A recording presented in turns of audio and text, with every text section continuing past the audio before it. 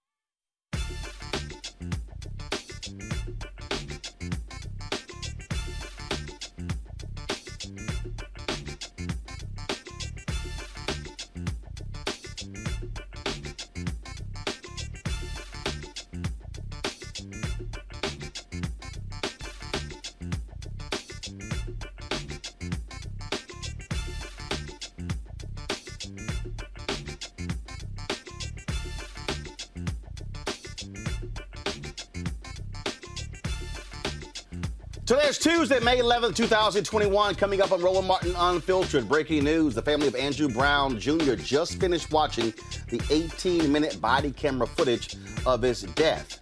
We'll talk to one of the attorneys about what they saw on that video.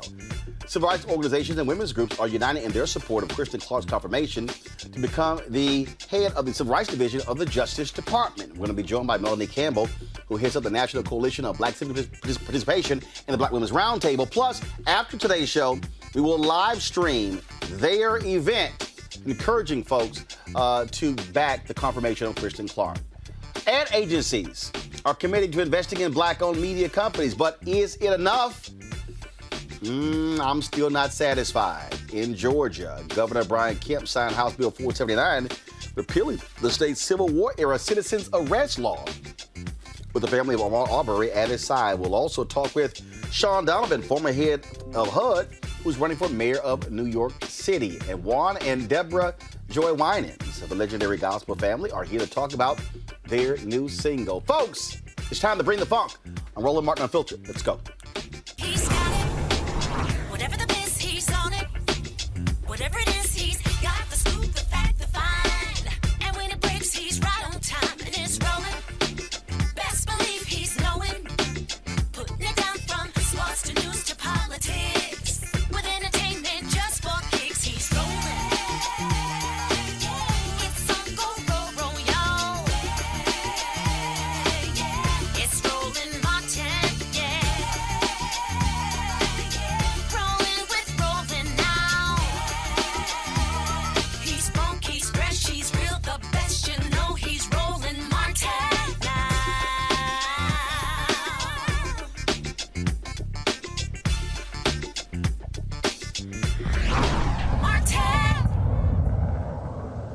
The family of Andrew Brown Jr., of course, they just a few moments ago held a news conference after they saw 18 minutes of the 2 hours of body camera footage of his death on April 21st. You might recall it was sheriff's deputies in Pasquotank County who actually descended upon his home there in Elizabeth City, North Carolina. For all of this time, they have been refusing. The DA has been refusing to allow them to actually be able to see. First of all, to see the footage. That's one of the things that actually took place. So today they finally allowed them to actually see it. This is video here from Lauren Howard, who is a reporter there.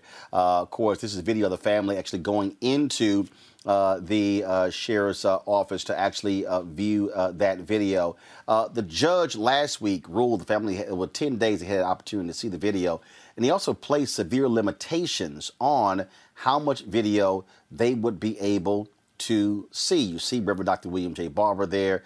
He was just hugging there Bakari Sellers. Again, this is the video of the attorneys in the family going into the sheriff's department. So that's the video there. Again, they saw that video today at around 3 p.m. The attorneys, they also came out. The attorneys came out, and they actually did speak to the media. As I said, in a moment, we're going to be talking with one of those attorneys to get their perspective. We carried the actual news conference live on the entire news conference on Roland Martin Unfiltered. You can actually watch some of that. Repairs of the breach. They were also there, again, with Reverend Dr. Barber. And so this is what Bakari Sellers actually had to say to the folks after the video was shown.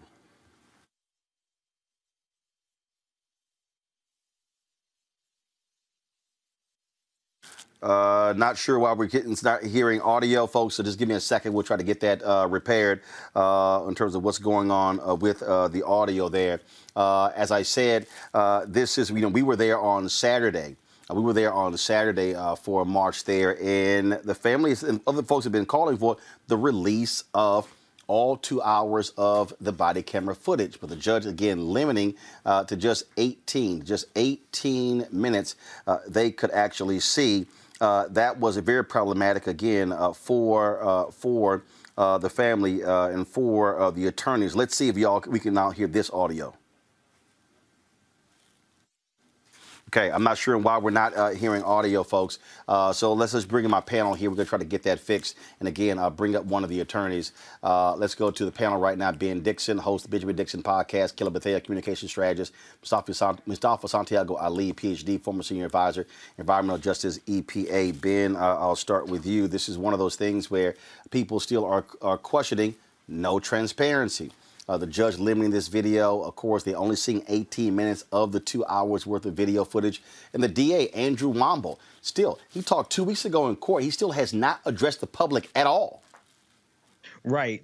So this is the first thing that stood out to me was when you said there was only 18 minutes out of the 2 hours. Right. And the critical thing is what information were they able to gather from those 18 minutes as they press forward with their particular case. But then also the criminal side of it, like where are we in terms of what's happening with this from a criminal perspective? Because so many times where we are able to get a modicum of justice on the civil side of the equation, we see the real fight is holding these policing agencies accountable. And part of the lack of transparency comes from the fact that this entire system from top to bottom is 100% complicit with making sure that these police officers far too often are never held accountable for their crimes against black people. Harry Daniels is one of the attorneys for the Brown family. He joins us right now. Harry, how you doing? How you doing, Roland? Doing great. First of all, give us a perspective. First of all, what took place today? How many family members were allowed in to see the video? How many attorneys were allowed to accompany them?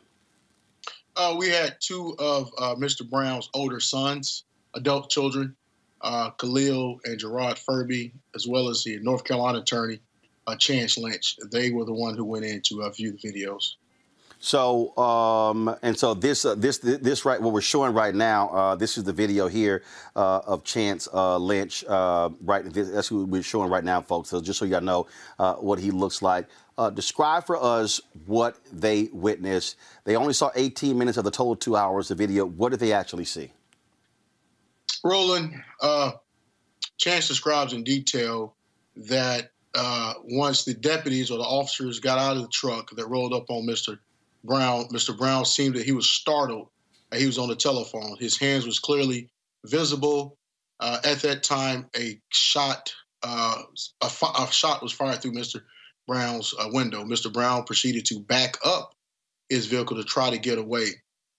The DA made comment last week or a week and a half ago about the vehicle making contact with the officers. But in fact, the officers made contact with the vehicle. They grabbed the handle of the vehicle and seemingly as though they were pushing off the vehicle.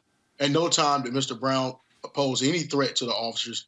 He was trying to evade them and get away from the officers while in the entire time they unloaded their weapons into his vehicle. According to Mr. Lynch, it was like a hit squad. So the DA gives the impression in court that Andrew Brown Jr. hit the police officers. That's correct.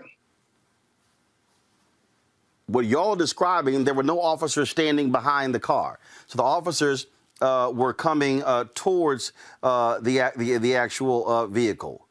So for him to hit, he would have to put the car in drive, but we were there, we saw the tire tracks, his car went in reverse. That's correct, Roland. The entire time that Mr. Lynch described, the officers were on the side of Mr. Brown's vehicle. At no time did he try to use his vehicle as a weapon. I was very clear last week or so when the DA made the comments that not to be distracted, that he said that the officers made contact. He was very careful in choosing his words not to say to officers that Mr. Brown used his vehicle as a weapon.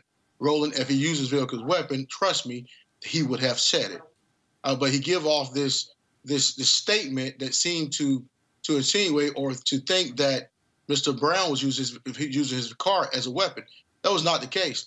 Let me be very clear. At no time did Mr. Brown drive his vehicle towards the officers. At no time. The contact was made by the officers, not Mr. Brown. Once Mr. Brown's vehicle got to the side of the vacant lot, Roland, I know you've seen it, they unloaded on him. They unloaded on him, and they killed him. No justification.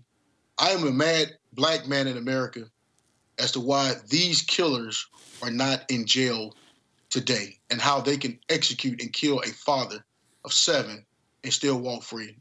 Roland, we know now why they didn't want to show the tape, the whole tape at least. We know now because what we saw today was an execution of a black man in America by those who are sworn to protect and serve. Horrific, horrific. Womble, the DA, even after today, does not come out and address the public. We really, and I keep asking this question, we really don't know who is actually running an investigation. Is the investigation being run by the Sheriff's Department? Is it being run by Internal Affairs of the Sheriff's Department? Is it being run by the DA's office, Andrew Womble, who's running for a Superior Court judge? Is it being running by? Is it being run by the State Bureau of Investigation? Do y'all have any idea of who's actually leading the investigation? According to the district attorney, that the SBI is leading the investigation. I know it had been chatted that the Department of Justice also had launched a civil rights probe into the shooting of Andrew Brown. But Roland, to your point, we don't know. We don't know. But what we do know is what we saw today. We saw that a investigation should not take long based on this video. It don't take 2 weeks to arrest somebody who unjustifiably and intentionally killed somebody who was unarmed, who was trying to get away. A warrant does not give you the right to kill. A warrant does not give the right to kill. They killed this man. Be very clear, Roland. They executed this man.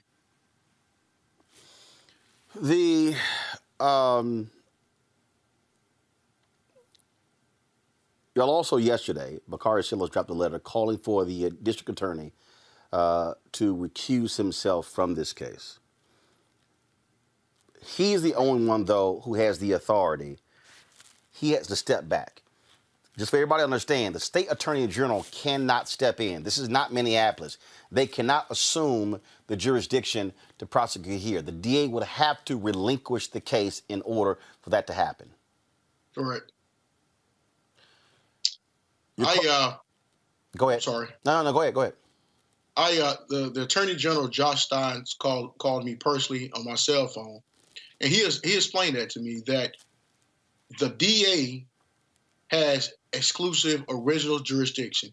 He will have to request the Attorney General to come in to appoint a special prosecutor, and he has not done so. The governor of this state has called for him to do that. He has not done so. This is a district attorney who's currently in a position, Roland, who will make the decision to bring forth a grand jury and whether to indict people who work for him. And let me be very clear. They may be sheriff deputies, but they are prosecuting officers. One is the prosecuting attorney. Without the prosecuting officers, there is no prosecution in Pasquotank County. So he is basically prosecuting and making a decision as to whether he's going to prosecute his own.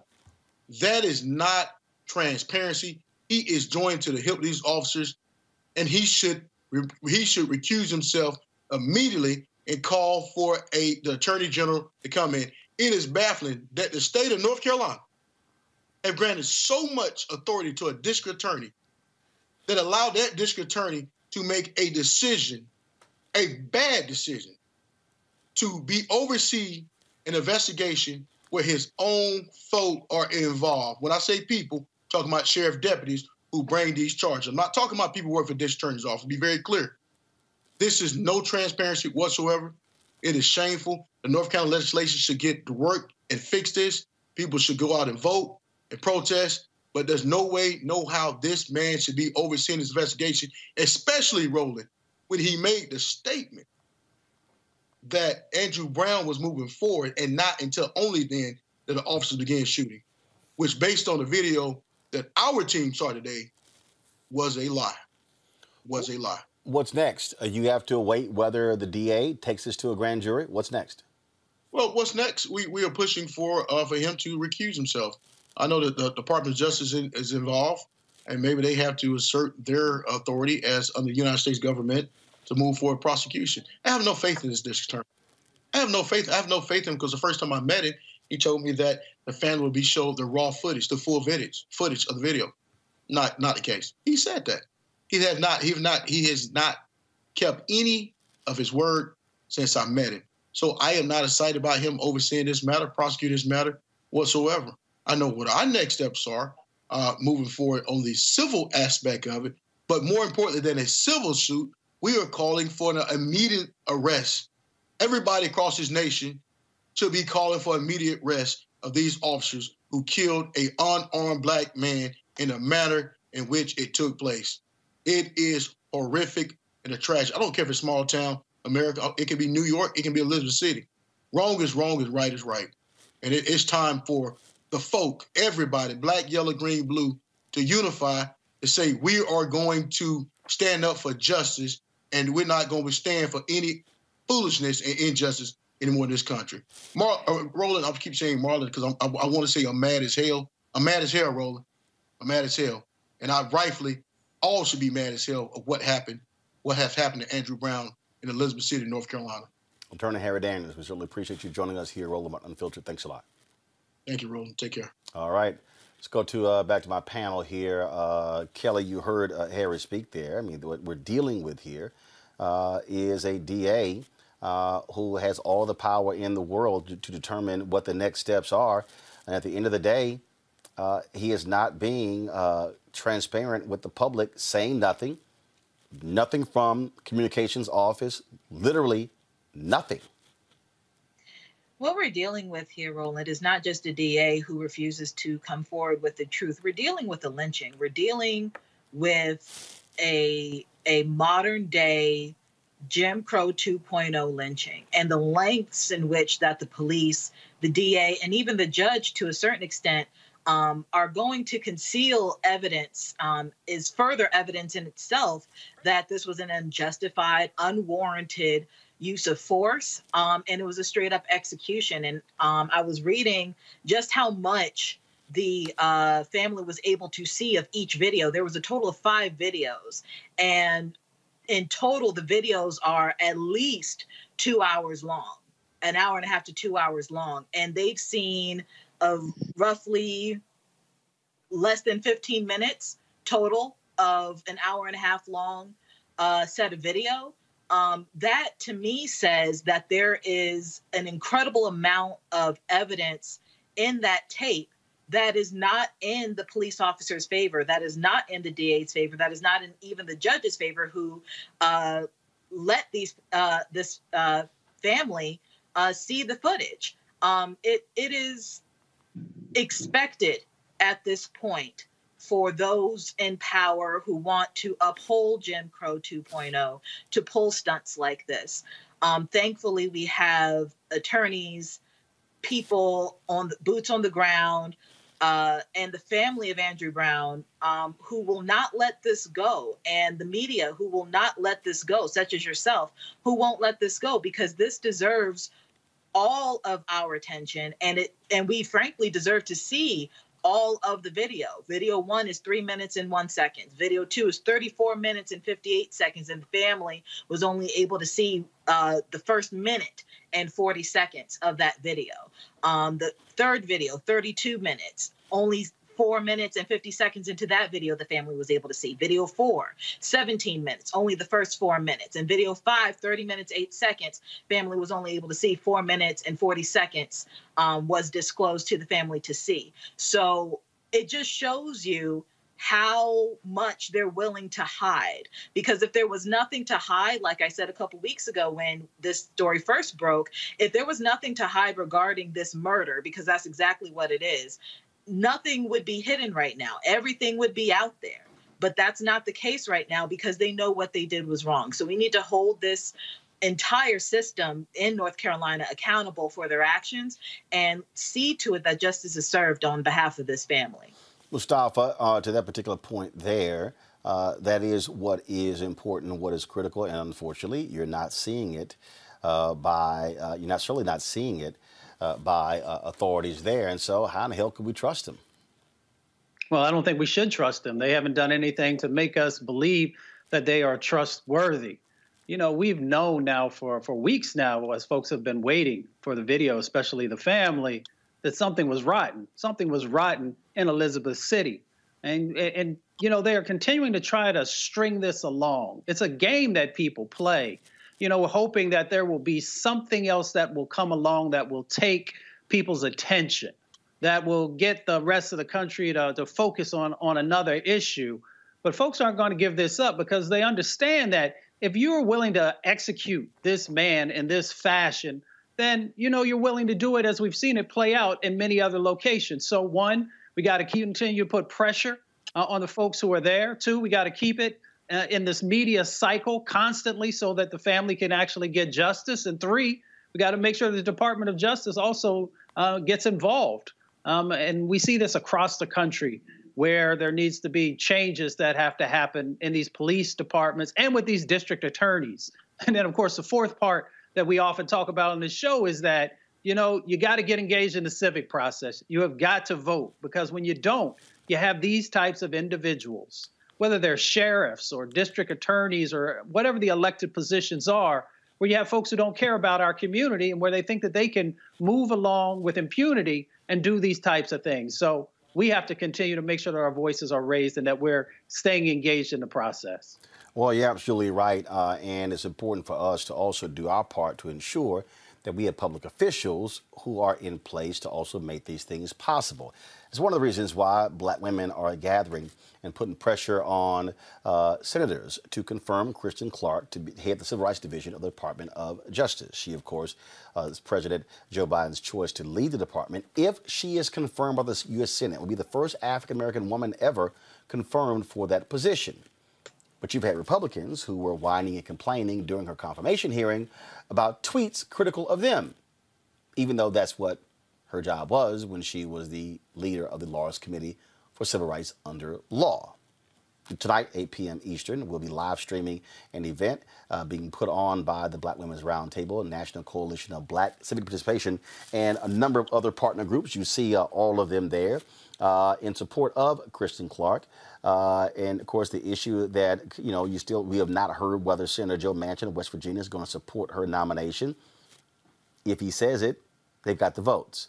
There's also Alaskan Senator Lisa Murkowski. Joining us right now is Melanie Campbell. She, of course, leads the National Coalition and the Black Women's Roundtable. Melanie, earlier this week, it was yesterday, I believe, Kristen came out where she apologized for tweets critical of Murkowski and Manchin. What you've had Republican senators and some Democrats demanding contrition of Kristen Clarke, of Vanita Gupta, because of tweets where they were highly critical of these senators for their actions. It's amazing they were so quiet when Trump was there.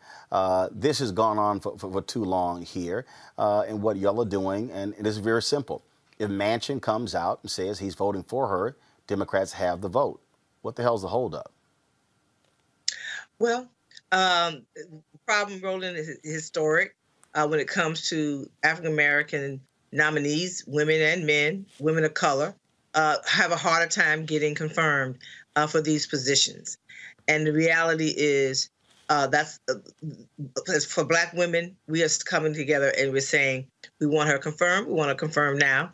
A lot of these senators would not be in their seats had it not been for Black women, young people turning out the vote in 2020. So part of that is the issues around criminal justice reform and policing reform, voting rights, and so many other issues that are important to our community. And the person who sits in that seat deals with those issues. And someone as exceptionally qualified as Kristen Clarke, who has dedicated her entire life to service, deserves that seat, that nomination to be confirmed and be confirmed swiftly. But unfortunately, history has shown it's always been tough for Black folks. And we saw, but also it's certainly tough for Black folks. But we also have seen how Republican senators have been very particular in the targeting of women of color. As I said, right. Neera Tanden, they actually blocked her nomination to head the Office of Management and Budget. Then, of course, all the stuff Vanita Gupta had to go through to be the number 2 at the Department of Justice. And then, of course, now what's happening with Kristen Clarke. Right. And so, we are cautiously optimistic. What we're doing is really lifting up and just expanding our voices to just let folks know who Kristen Clarke is, and a call to action to Black women and others, allied groups. Roland, we have over 20 organizations, and so I partnered with Dr. Janetta Cole, who heads up the National Council of Negro Women, and Joteka Edie with Women with Black Women, and Mignon Moore and Leah Daughtry with Power Rising, all of the heads of the sororities, Links and several other organizations, as well as civil rights organizations, have also joined forces with us. National Organization of Black Law Enforcement Executives support Kristen. So she has and that's just the start of what's on when it comes to Black organizations. She has enough support. It's just that the games that are played when it comes to what's going on in this Congress, in the Senate, when it comes to giving the president the people he wants to run these departments and these divisions, and they need to go ahead and take care of this and get her out of committee this week, and then go ahead and get her a full vote. But what it also does is also calls upon these organizations to not wait until after something is done. So what this is also about, this live stream tonight, is also to encourage these members. Guys, put the graphic back up.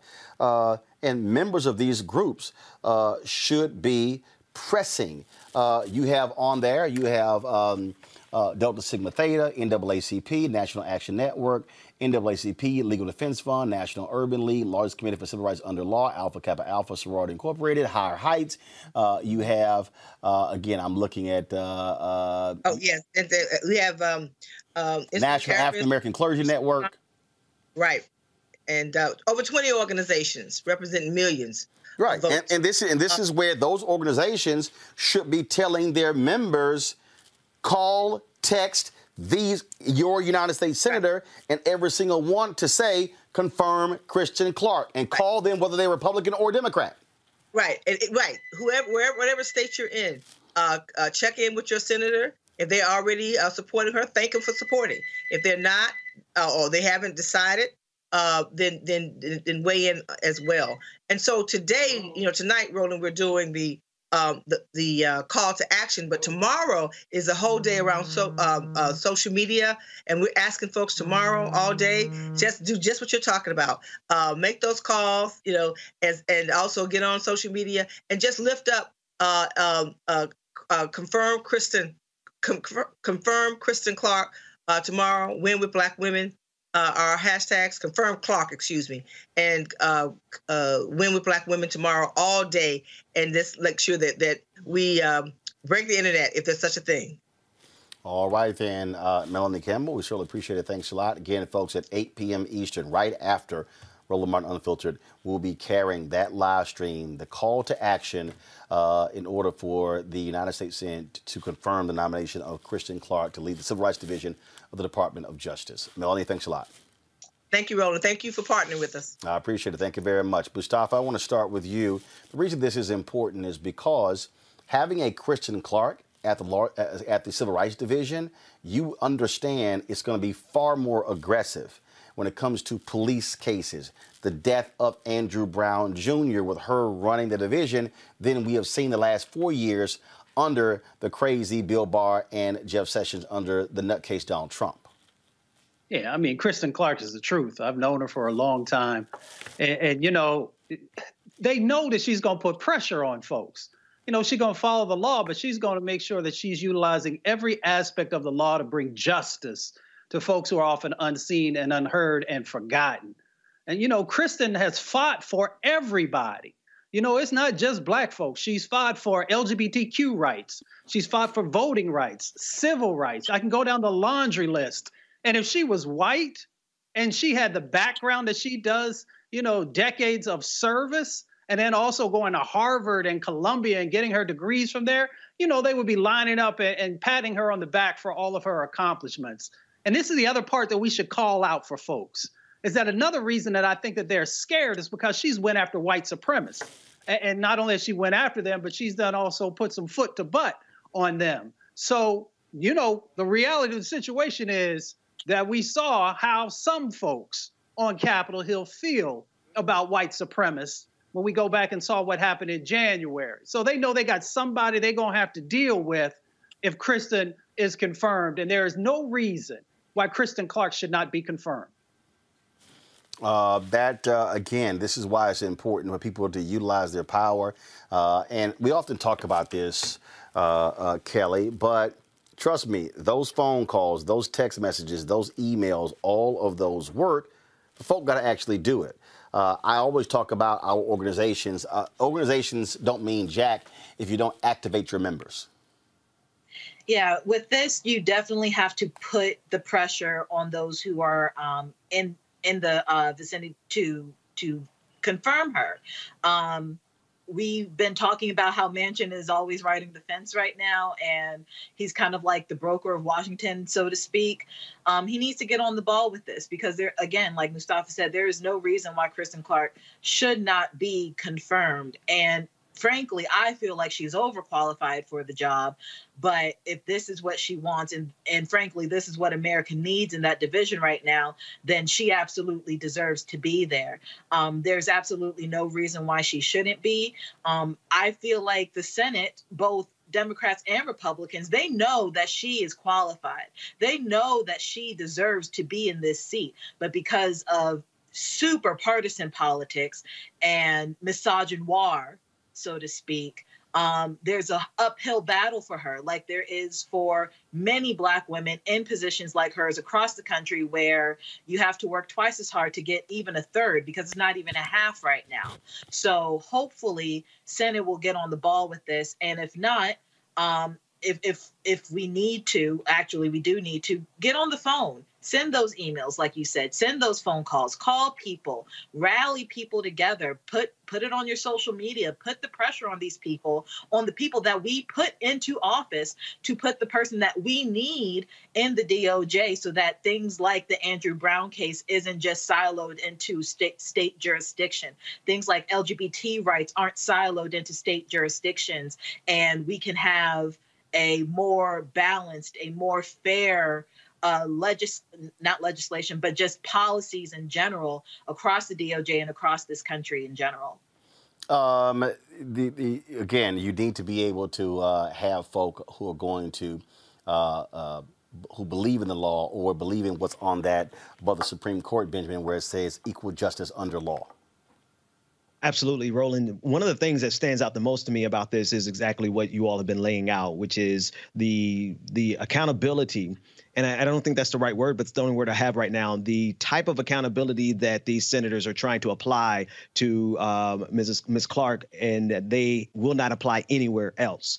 The fact that she has to have the perfect background in terms of her anger or in terms of her venting or in terms of her service, right? She is not able to tweet anything without being held accountable for that tweet, wherein we just came through an entire 4 years where the president was able to incite war, incite panic, incite a insurrectionist attack on January 6th. But this is part and parcel of the fact that in this country, if you are a black person, then you cannot show any dissent, because it's not even really anger. It's not anger at all. It's righteous indignation at a system that's killing us.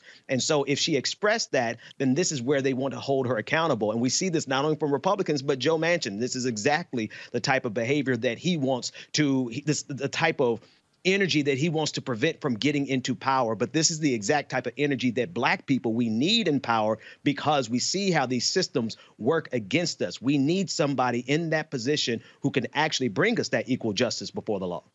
Absolutely. And so bottom line, folks, again, 8 p.m. Eastern, after this show, watch that live stream. And then what you should be doing is calling the office of Senator Joe Manchin, calling the office of every Democrat, every Republican, whether they are on the record or not, saying vote to confirm Kristen Clark to head the Civil Rights Division of the Department of Justice. All right, folks, speaking of the police, the Los Angeles County Sheriff's Department, they are launching an internal review of its policies after a video of a sheriff using excessive force caused a ton of controversy. In this video, a man is lying on the ground with his hands raised and empty, awaiting arrest. The officer keeps one hand on his head to keep his face on the ground and uses the other to hold a gun to his head. Now, as another deputy begins handcuffing the suspect, the officer continues to keep the gun to his head because of this video. The department will do an in-depth review of its procedures and tactics, including reviewing the officer's body cam video, which caught the entire confrontation. This is just, again, this is one of those videos, Kelly, where you look at what the cops are doing. He's on the ground. If anything sort of just happens, he's dead. That's a bullet in his head. Really? It's hard for me to watch videos like this, just for self-care reasons. This is very reminiscent of the George Floyd video, and I'm just tired of it. It does not take this much to subdue one man, especially if he's already incapacitated. Like, he was already controlled by one cop. Why does it take all of this? How is this not excessive force? And why is it that my skin color and it is considered such a threat that you need all of this that you see right now on your screen in order to control, so to speak, one man? And it's a rhetorical question, because you don't need all of this. And we have seen time and time again, white people and people of other hues go above and beyond in stupidity when it comes to interacting with police officers and the like, and they don't get half this treatment. They don't get it. But when it comes to black men, black women, black children, all of a sudden, because of our skin color, we need the works when it comes to pinning somebody down. You need 3, 5 police cars, 10 officers, AK-47s, the works, when it comes to just one person who is unarmed. who was never a threat to the officer who originally came onto the scene. It is ridiculous. And this is why we have movements such as defund the police. Wherever you are on the argument, that's why these arguments come up in the first place. You have policies that are trying to be pushed to limit stuff like this because it's not necessary. It's hard to watch, and it's even harder to experience. And I just hope that one day that stuff like this just doesn't happen anymore, because it is traumatic for everybody. Right. Folks, prosecutors dismissed charges against a black woman in a wrongful police stop. Juanisha Brooks was physically pulled from her car by State Trooper Robert Hindenlin. His reason, her taillights were out. When asked why she was stopped, Hinderlang told Brooks to step out of her car. Watch this. Looks like he's finally stopped on Oakwood Drive. Hello. Can I see your driver's license, vehicle registration, please? Sure. What made you pull me over? Can you step out here? I'll show you. Why am I stepping out the car? I'll show you what's wrong with your car. You can tell me from in here? Huh? I said you can tell me from in here. I don't really want to step outside my car. Okay, I need you to step out of the car. Need you to step out of the car? For what? Because I need you to step out of the car because you took off from me on a traffic stop. I didn't realize. I thought you were. Are you not going to step out of the car? No, I thought you were emergency. I thought you were like a. Can you take your seatbelt off for me, please, ma'am? I thought you were a. What's it called? I thought you were an ambulance or something. That's why I was trying to get. I was trying to get out of the way at first. I didn't know. Okay, can you step out of the car again for me, please? I'm asking you a second time. You call my sister. Ma'am, I need you to step out of the car. I'm not having a panic attack. I don't want to step out of the car. Ma'am, I'm asking you nicely to step out of the car, please. You're being visually and audibly recorded for your protection. The subject's refusing to get out of the car. Ma'am, do I have to remove you from the car? Please don't do that. I work for the Department of Defense. I don't want you to... Ma'am, step out of the car. Step out of the car. Do this. Step out of the car, ma'am. What are you doing? This car apart. Please stop. Step out. Please stop. What are you doing? Step out. Step out. What did I do? Step out. Step out. What are you doing? Don't grab me. Not grab me. Grabbing you. Are you Give me my phone back. Stop. What are you doing? Stop. Stop. Stop. Stop. What are you doing? Stop. Oh my God, you're hurting me! Get off! Stop. Get off! Get off of me! Give me my phone back!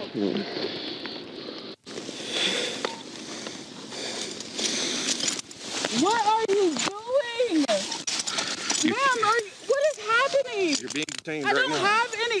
What? You're not reasoning my rights. You're not saying anything. Why are you crying? What are you doing? What are you doing? You took off from me after you stopped. Because I thought you were like an ambulance or something. So you pulled back out in front of me. You pulled back in front of me. Do you have an ID on you? I was on the highway. I've never gotten pulled over on the highway before. Do you have your driver's license? Car. Don't stand here. Don't move. The Department of Defense for the intelligence community. Like, what are you doing? Stay right here. What are you doing? I'll report you to the general. Everything's being real. Like, are you serious? Can you hold her? I have no charges ever in my life. Okay, that's being camera recorded, everything you've done. Number one, you don't have any taillights on your vehicle. Number two, you're following two cars at about 55 miles per hour, 2 car lengths off of them. Number three, you pulled over and then took off again. You failed to yield to my vehicle. I asked you to step out of the car so you wouldn't take off again. You refused to get out of the car. I had to pull you out of the car. You pulled me out. You didn't even give me enough time to get out of the car, and I was afraid. I've never been pulled over by the cops like this or handcuffed. I pulled back because I didn't know you were pulling me over on the highway. I've never been pulled over on the highway like that. First, I thought it was an emergency vehicle, so I'm trying to figure out what to do. Do I get over on this side? And then I get over, and then the other car in front of me got over too, and then they went back. I didn't know. Usually if you're getting pulled over, I thought it would be some announcement. I didn't know that I was being pulled over. And that's why I got off the highway. Was I supposed to stop? Why are your eyes so watery when I pulled up? Why are my eyes watering? Yeah. Because people get been shot by the police. I'm freaking nervous. But I thought you said you thought it was an ambulance. After you came, that's what when you pulled me over, I realized now. But when I was on the highway, it looked as though it was an ambulance. All I saw was red lights. I did not know what it was. Okay. No one said pull over. No one said step. Like, if you would have said pull over, I would have known you were the police. Okay. I've never gotten pulled over like this. I don't know what to do on the highway. Okay, when's the last time you had something to drink? When's the last time? Probably like 2 hours ago. Okay. How much did you have to drink? Just one regular cocktail. Okay. You know what time you had that?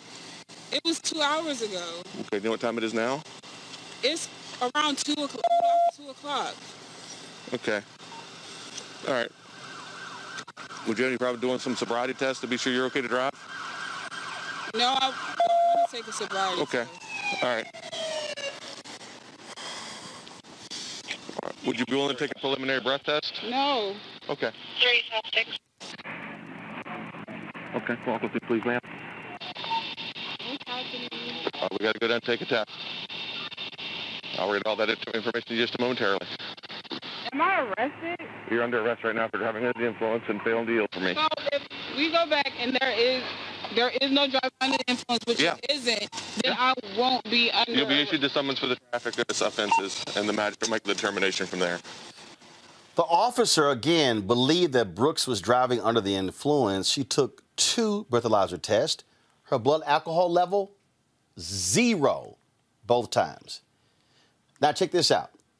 After that didn't fly, the cop then charged her with resisting arrest, eluding police, failing to have her headlights on, and reckless driving.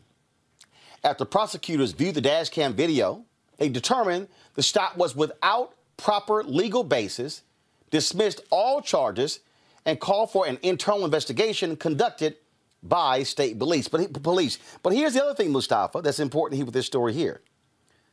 The state law was changed specifically to stop cops from pulling people over for taillight infractions.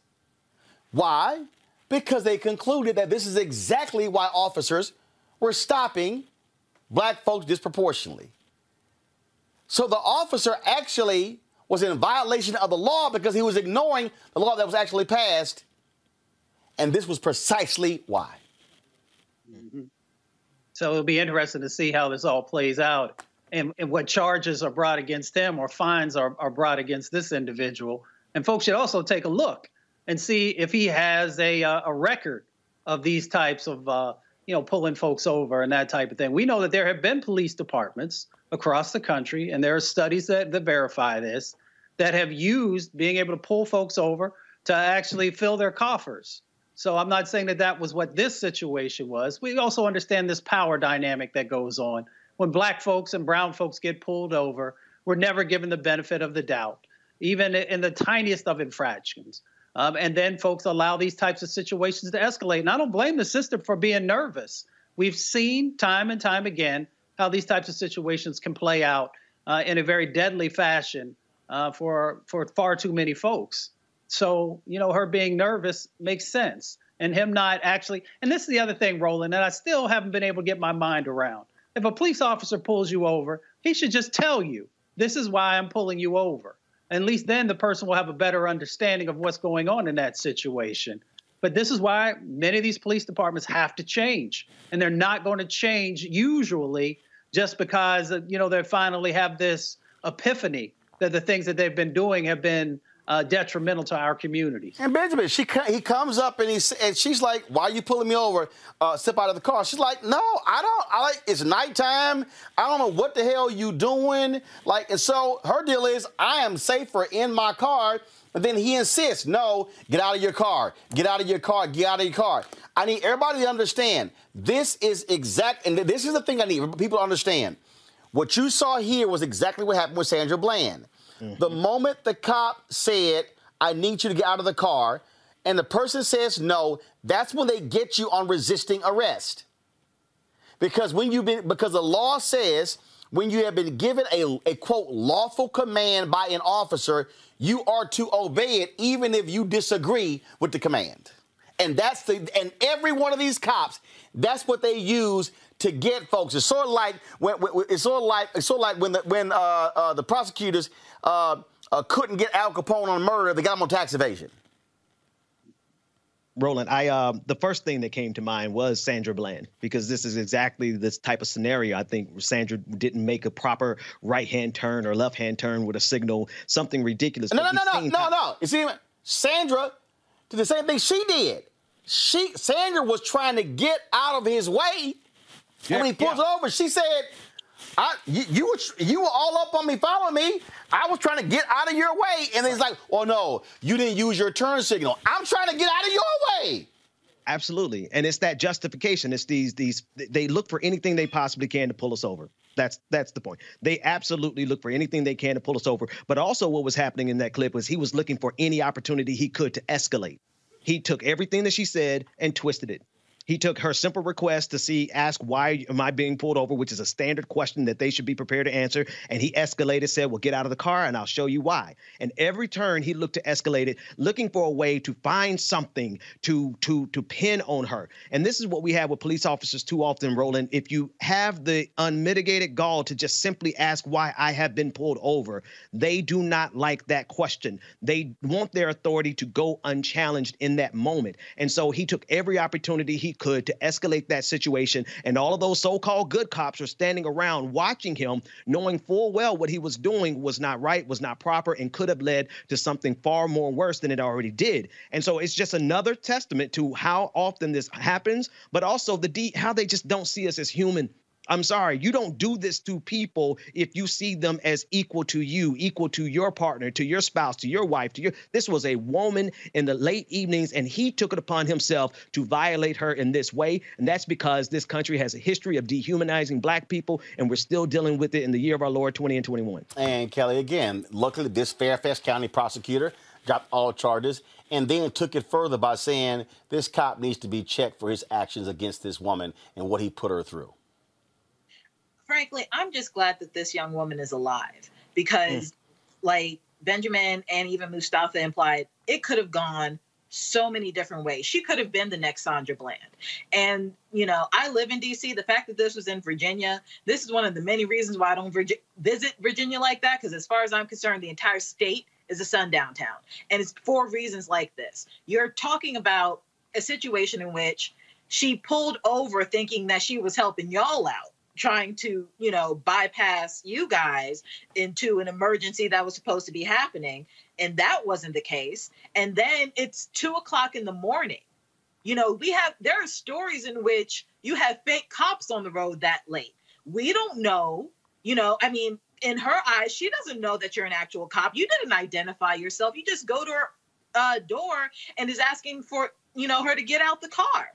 I didn't hear anything about license and registration until about 2-3 minutes into that tape. I didn't hear anything about why she was being pulled over until after they realized that she knew what her rights were and they had to come up with some BS as to why she was pulled over in the first place. This is an incredibly scary situation for anybody, let alone a Black woman in Virginia, the capital of the Confederacy. People forget about that. She was out there alone in the capital of the Confederacy, and you got basically the equivalent of Klansmen, as far as I'm concerned, approaching her vehicle, telling her to get out. Yeah. That's scary. Absolutely. And then for them to not have a reason for her to be pulled over and coming up with things on the fly, and then the icing on the crappy cake, why are your eyes watering? I'm sorry, I think I'm about to die, sir, because I'm not supposed to be pulled over. I'm trying to get home. I'm sober. I'm of sound mind. I know where I'm going. You don't. That's the problem. Well, and this is one of the issues, again, that we face when the cops, they hold all of the power. Folks, on Sunday, TV One is going to be airing the Urban One Honors. I was asked to be co-host of that along with Erica Campbell. Here is a preview of what you can expect 9 p.m. Eastern on Sunday.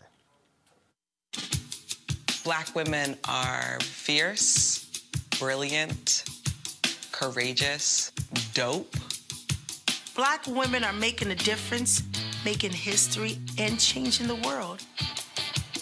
I think about all of the Black women who have showed up to fight for justice. We are starting to finally accept all the skills and talents a woman can bring to the table. Urban One, thank you. This one is so special.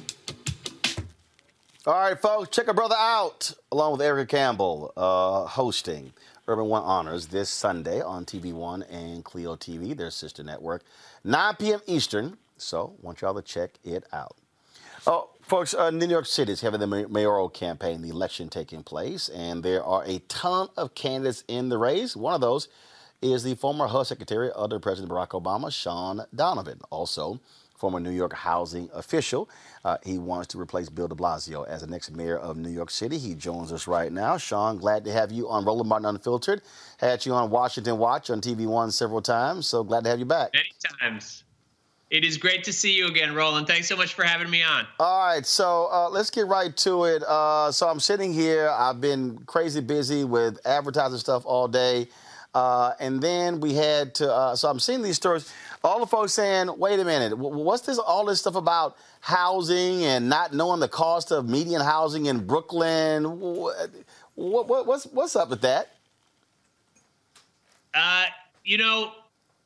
We are having a race here in New York, Roland, that is about how to make housing affordable, right? This is the thing that I hear every day. You know this. I've spent 30 years of my career working to make housing affordable, and we've seen the last 8 years under Mayor de Blasio an explosion in homelessness in this city.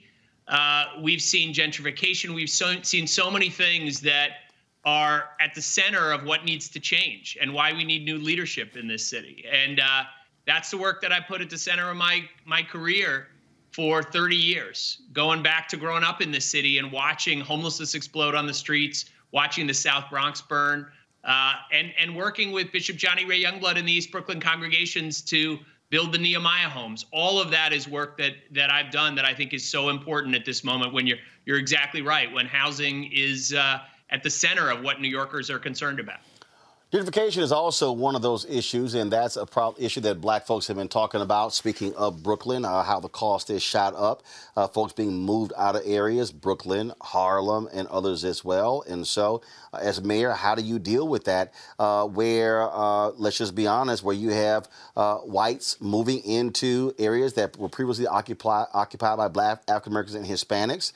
All of a sudden, you begin to see new resources and new facilities in those areas, but folks who live there being priced out. How do you change that? How do you stop that? How do you fix that if you're mayor of New York City? Well, first, you got to make sure that folks can stay. And, I mentioned a moment ago, I started my career when I learned about the work that Bishop Johnny Ray Youngblood was doing with East Brooklyn congregations in Brownsville and East New York. And what we did was build more than 5,000 Nehemiah homes that allowed folks to buy their first home. And if you go back and look after 30 years of the way that wealth that they've built has not only changed their lives, but their children's lives, their grandchildren's lives, this is exactly why I'm proposing equity bonds. Some of my opponents in the race say we should give a few $100s a month to a few New Yorkers and that's going to solve poverty. I know that on average, a white family has 10 times the wealth than a black family does in this city. And that's why I'm proposing equity bonds, building on the work that Cory Booker did with baby bonds. What I'm proposing is that every child born in the city would get $1,000, and every year until they graduate high school, up to another $2,000 more.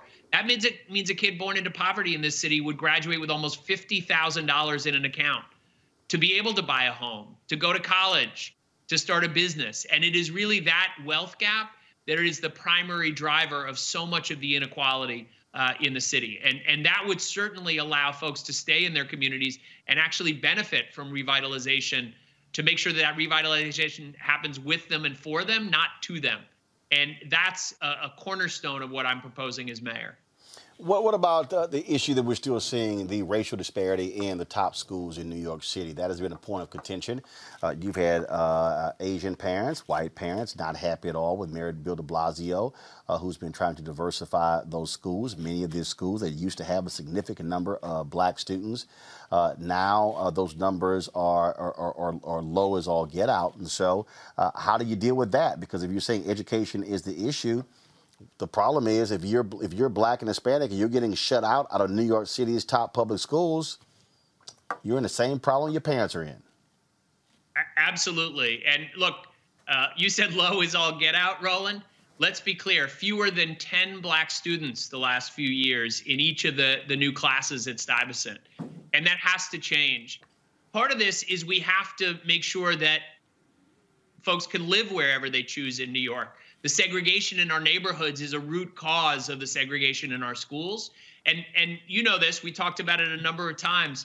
I led the work for President Obama on fair housing. And, I don't know if you remember, Donald Trump, when he still had a Twitter account, was attacking my work, saying we were trying to destroy the suburbs, racist attacks, because I was trying to make sure people could live wherever they choose. So one foundational piece of this is solving the segregation and discrimination in our neighborhoods. But then we have to solve it in our schools as well. Part of this is really making sure that we are getting rid of the screens and tests that are screening out too many black and brown kids from the best schools. But also, we need to make sure that we're creating real opportunities for a more diverse set of teachers in New York. Roland, all the information we have shows that if you're a kid of color and you have a teacher of color by third grade, you're much more likely to graduate. And yet, in a system that's 85% kids of color in New York, we only have 45% teachers of color. That has to change. I've got a range of other plans as well that would do this, but we've got to solve this issue. There is no equity in New York without solving this challenge in our schools, just like you've said. Speaking of schools, you've got a lot of parents there who are on waiting lists for charter schools. They want to see those slots open up. You've got folks in Albany who oppose the expansion. Do you believe, are you going to listen to those parents, listen to the demand, and agree with the expansion of high-quality charter schools in New York City? Roland, I've said again and again, I'm for good schools. And just like you said, we're seeing real demand for charters in many communities, particularly black and brown communities. And we should not let politics stand in the way of ensuring parents can get a good education for their kids. Let's be clear. We have some charters that are struggling too, and we ought to hold all our schools to high standards of excellence. But if there's demand and we're seeing many good charter schools in New York, we ought to make sure that they're available. But here's the other thing, Roland, I would really want to focus on. The single most powerful way you can predict a kid's life chances, even their life expectancy in New York, is the zip code they grow up in. And so it's not just more good schools, it's making sure every New Yorker has within 15 minutes of their front door a great school for their kids. That's part of my 15-minute neighborhood plan that would fundamentally change the inequity in our neighborhoods. And I would make sure it's not just a school, but it's a great job to support your family, transportation, the healthcare you need, get a COVID test, get a vaccine, deal with the underlying disparities in health that disproportionately devastated black and brown communities with COVID. So fresh food, a park where you can exercise, all of the things that are needed for a life of health and opportunity, we should make sure every New Yorker has within 15 minutes of their front door. And that's a centerpiece of my equity agenda when I'm mayor. Questions, one question each from each one of my panelists. I'll start with you, Mustafa. Your question for Sean Donovan. Yeah, Sean, good to see you. My question for you is, there are a number of environmental justice impacts that are happening in New York City. Asthma is one example. About 14% of the adults there, and of course, a great percentage of the young people, which creates its own set of challenges for folks. How will you begin to address some of both the environmental injustices that are happening and the climate crisis that New York has had to deal with, especially with some of the storms that continue to get stronger and stronger? Yeah, it's such an important question. And unfortunately, as someone who's led through crisis after crisis, I've seen this, that those who are the most vulnerable before the crisis hits are always hurt the worst by it. I saw this when I had to clean up the mess that President Bush had created after Katrina, when we started under President Obama. I saw it after Sandy. And what we need to do is make sure that we're leading with protecting the communities that are most vulnerable. This is what we did after Sandy. Public housing, so many different communities that were hard hit. And we need to make sure that we're removing the sources of pollution. You know, we know that whether it's toxic waste, what we call the peaker plants, those are the gas-fired plants in New York that surge on at high times of need, or just locating sanitation garages and other things that contribute to asthma. There's so many ways that we've disproportionately impacted communities of color with environmental hazards. And this is also part of my 15-minute plan. It's not just what you should have within 15 minutes of your front door, it's what you shouldn't have as well, and making sure that we're removing those hazards and really putting environmental justice at the forefront of our work on climate. Question from Kelly Bethea for Sean Donovan. Sure. So I wanted to go back to what you do best, given your record, which is housing, specifically with income restrictive housing. For those who don't know, the way that I categorize it, you have like three groups. You have those who actually fall within the income restrictions. You have those who are definitely over the income restrictions and can afford the housing as priced. And then you have those people in the middle who are over the income restrictions by like $1 and can't afford to live where they need to live in order to do what they need to do. So my question to you is, how do you rectify people essentially not impoverishing themselves in order to keep housing? Because there's a problem. I know there's been issues in DC in which you have income restricted housing where if you make just $1 over, you can lose the housing that you earned by way of income restrictions, but you can't afford to live where you are without that that safeguard in place. So how do you rectify being in that third group of people? Trying to think. Yeah, so first of all, one of the things I did as HUD secretary were push for ways that we could be a little more flexible to ensure that you didn't have that kind of perverse impact on people. You know, earning an extra dollar and losing your housing assistance is crazy, right? But what we also need to be doing is ensuring that we're creating real opportunities for folks to save as they earn more as well. One of the programs I'm proudest of that we really expanded dramatically when I was HUD secretary is called Family Self-Sufficiency. And basically the idea was, as a resident of public housing, a resident of other kinds of affordable housing is earning more, instead of just taking a big chunk of that towards the rent because they're earning more, put it in a savings account, allow them to build equity that goes to buying their first home. As I said a moment ago, there's nothing more powerful than the equity you can build through home ownership and wealth building. And that's something that we ought to make available to everyone. And it's something that I led as housing secretary as an important piece working for President Obama that ensured we were allowing folks to build wealth and not have the kind of perverse impacts that you're talking about. So that full range of programs, a little more flexibility, but also the incentives to save, be able to buy a home and then build wealth in the long term are critical to doing it as well. Next question, Ben. Yeah, Mr. Donovan, Andrew Yang is under some serious fire today because of his statement on what's happening with Israel and Palestine, particularly because it was endorsed by Ted Cruz, Stephen Miller, and I think even Donald Trump Jr. got in on it. How do you distinguish yourself from his position and your thoughts on that particular position that he put forth on Twitter?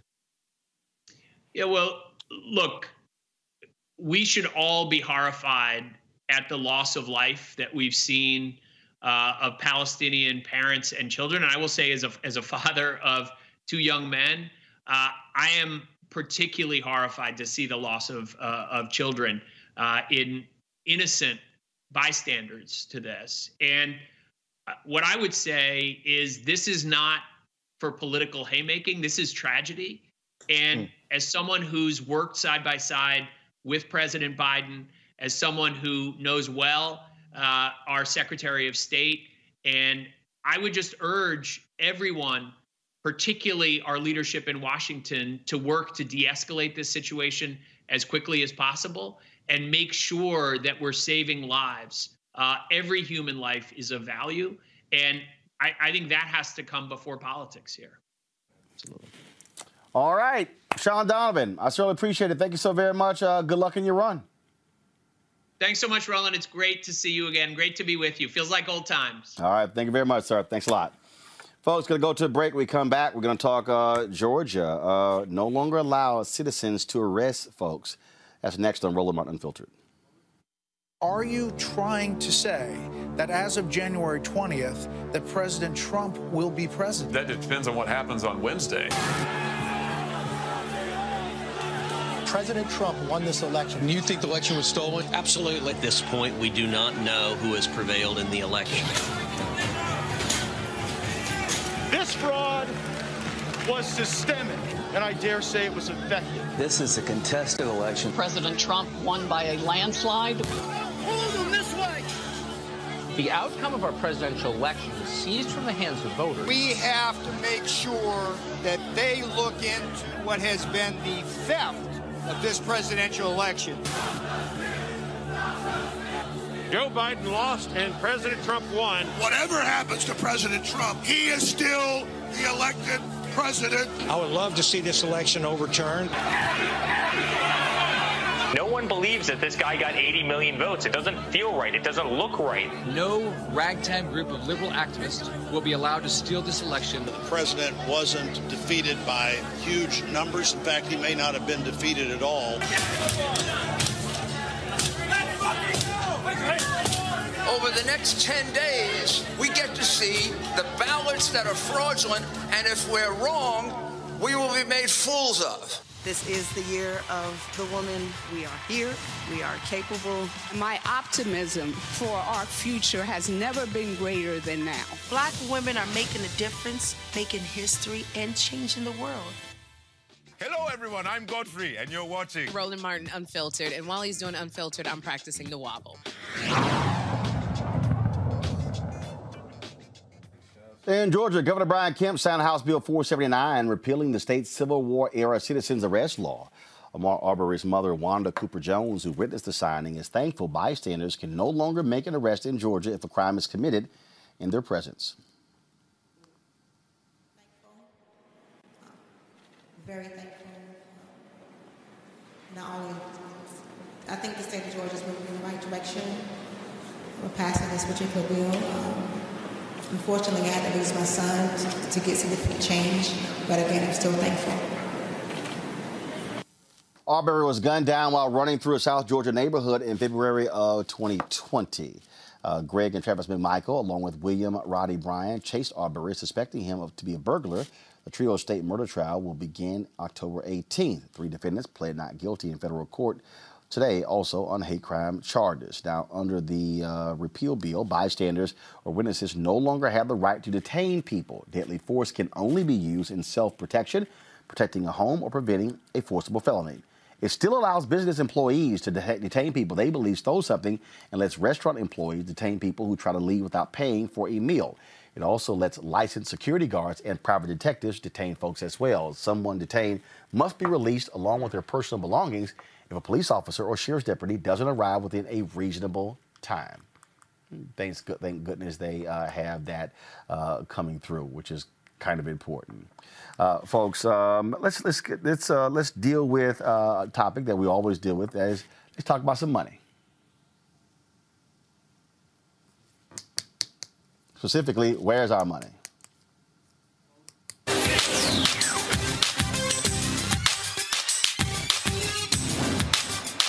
Been frozen out. Facing an extinction level event. We don't fight this fight right now. You're not going to have black-owned media.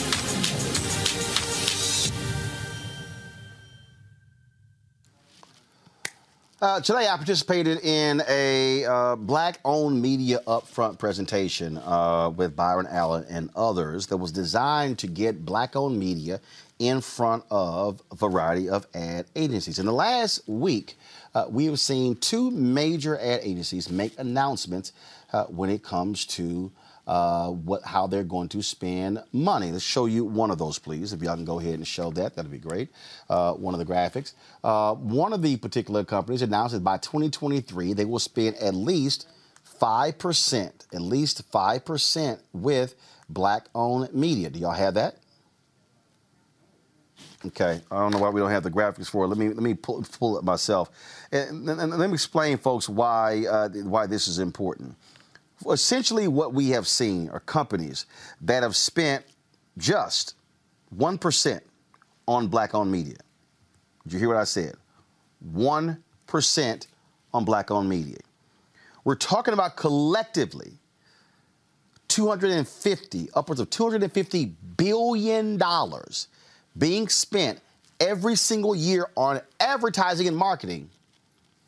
And they love your money. They love you spending your money. But they don't necessarily love spending that money with folks who look like you. Kind of important, don't you think? So, IPG media brands, they represent billions of dollars of companies. They announced on Friday that they are going to, and go ahead and show it, invest at least 5% in black-owned media by 2023. Now, here's the issue that I have with that. Why can't you spend 5% right now? Right now, media companies are going through their upfronts right now. The companies are spending money right now. So when someone announces we're going to spend 5% by 2023, it begs the question, how much are you spending right now? So how much are you spending in 2021? How much are you going to spend in 2022? When we met with General Motors, they said, we were spending we're going to spend 2% in 2021. In a later interview, Deborah Wall, Chief Marketing Officer of General Motors, announced that because of COVID, they were spending $3.7 billion a year. $3.7 billion. COVID, they reduced it to $2.7 billion. That means, folks, that if 1% of their budgets were going to black-owned media companies, let me rephrase that, black businesses, that means just $27 million out of $2.7 billion was going to black-owned media companies. Some of y'all watching may be asking, well, Roland, okay, but what's the big deal? When you're watching BET and ads pop up, that money is going to Viacom CBS, not black-owned. When you are looking at your black content on Complex, and Complex touts their black numbers, that money's not going to African Americans. When you're watching Bounce TV, Saints and Sinners and other shows, that money is going to Scripps. When you are listening to Black Information Network, and I got commentaries on there, I got no problem saying it, that money is going to iHeartRadio. When you are watching and supporting The Breakfast Club, that's iHeartRadio, not a black-owned media company. So these companies don't mind spending with black-targeted companies. The problem is when you're spending with black-owned companies. So they announced that it was going to be 5%. That story dropped on Friday. Well, yesterday, Group M announced their plans. Group M, y'all, is Mediacom. We're talking about one of the biggies.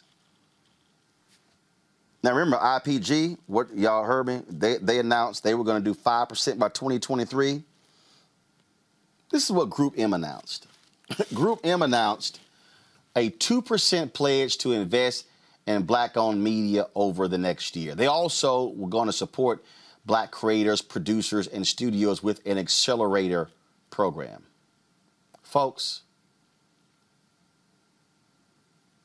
how shall I say this?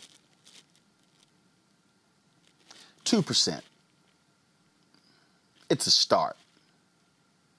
But we ain't satisfied with 2%.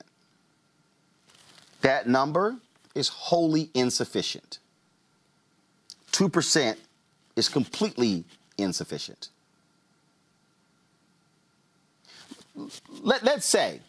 Let's just say, for the sake of discussion, that Group M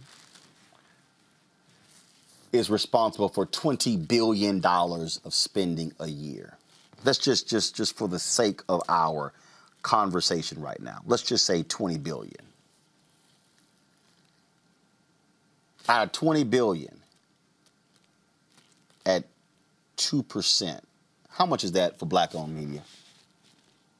Now, mind y'all, these companies, their market share for black people is 10, 11, 15, 20, 25%.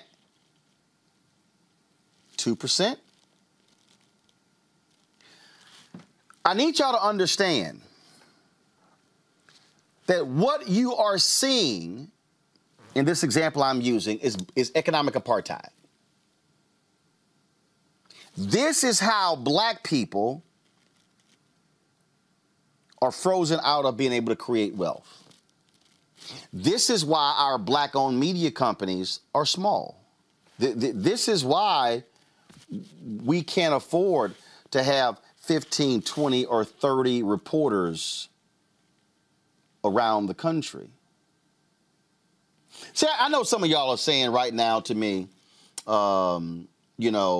these folks, I'm going to use this example. I got a fool right here being some dumbass on YouTube, Truth Seeker. Roland needs those white corporate donations. I get it. Well, guess what? Those white companies are getting your dollars, Truth Seeker. I remember a few years ago in the National Association of Black Journalists, we voted not to accept money from liquor companies. And I get it. I remember black organizations said they were going to stop accepting money from tobacco companies. And I get it. And then I remember one year we had a big event at Disney World, Ben, Kelly, and Mustafa. And it was a big old event we had. And I swear, every 100 feet, it was a big bin of alcohol. And I was, mind you, I don't drink. I've never drank in my life. And so I remember we had our business meeting a couple of days later, and the question came back up, should we as an organization accept money from alcohol companies? And I also remember that when we pick our conventions, we often would pick hotels that had large lobbies for our members who love to hang around at the bar. And so we had a bunch of people who would stand up and they would speak high and mighty about how this is wrong and we shouldn't be taking this money. And the non-drinkers stood up. And I said, I'm just confused. I said, how in the hell all y'all drinking?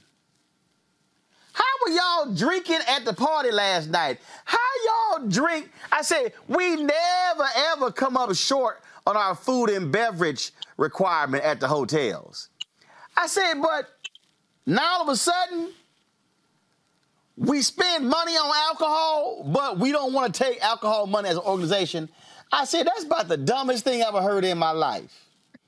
And when I made the argument, folk in the room were like, shit, he got a point. He got a point. And then I was able to defeat the folk. And I remember Arthur Sulzberger, who was the CEO of the New York Times. We were at the closing banquet. He came up to me.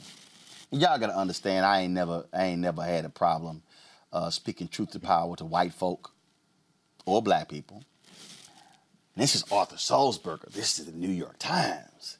He comes up to me and outraged that we did this. And without missing a beat, I said, well, why don't you increase your damn support then? If you don't want us taking liquor money, I said, why don't you cut a bigger damn check? Until then, don't you tell me how in the hell should do business in our black organization. I think that was the last conversation I had with Arthur Sulzberger. But I think he learned right then, don't just roll up on me saying crazy stuff. So the fools like Truth Seeker, and there are fools out there being like him because they love, we don't need money from the white corporations. Well, Truth Seeker, tell me what's in your house that didn't come from a white corporation. Why in the hell should we, as black people, not participate in this economic system? Why do you think we're calling out Forrest Marsh Group, the groups that also are getting the governmental advertising contracts, when over a 5-year period, black-owned media got $51 million out of $5 billion? See, I love these people, Mustafa. I love these old fake-ass conscious fools, okay, who love running their mouths about what we should be doing and shouldn't be doing. Yet Fox is getting $1.5 billion profit every year. Not revenue, profit. CNN, owned by Warner Media, owned by AT&T, $1 billion profit. MSNBC, owned by NBC Universal, owned by Comcast, almost $800 million profit. And we got fools, y'all should be doing, damn that. Black-owned media should be getting money from General Motors, Ford, Chrysler, Mercedes, Clorox, Procter & Gamble, every major corporation, because if black folks are buying the product, then they should be advertising. Microsoft, Apple, hell, I'm sitting right here. iPad,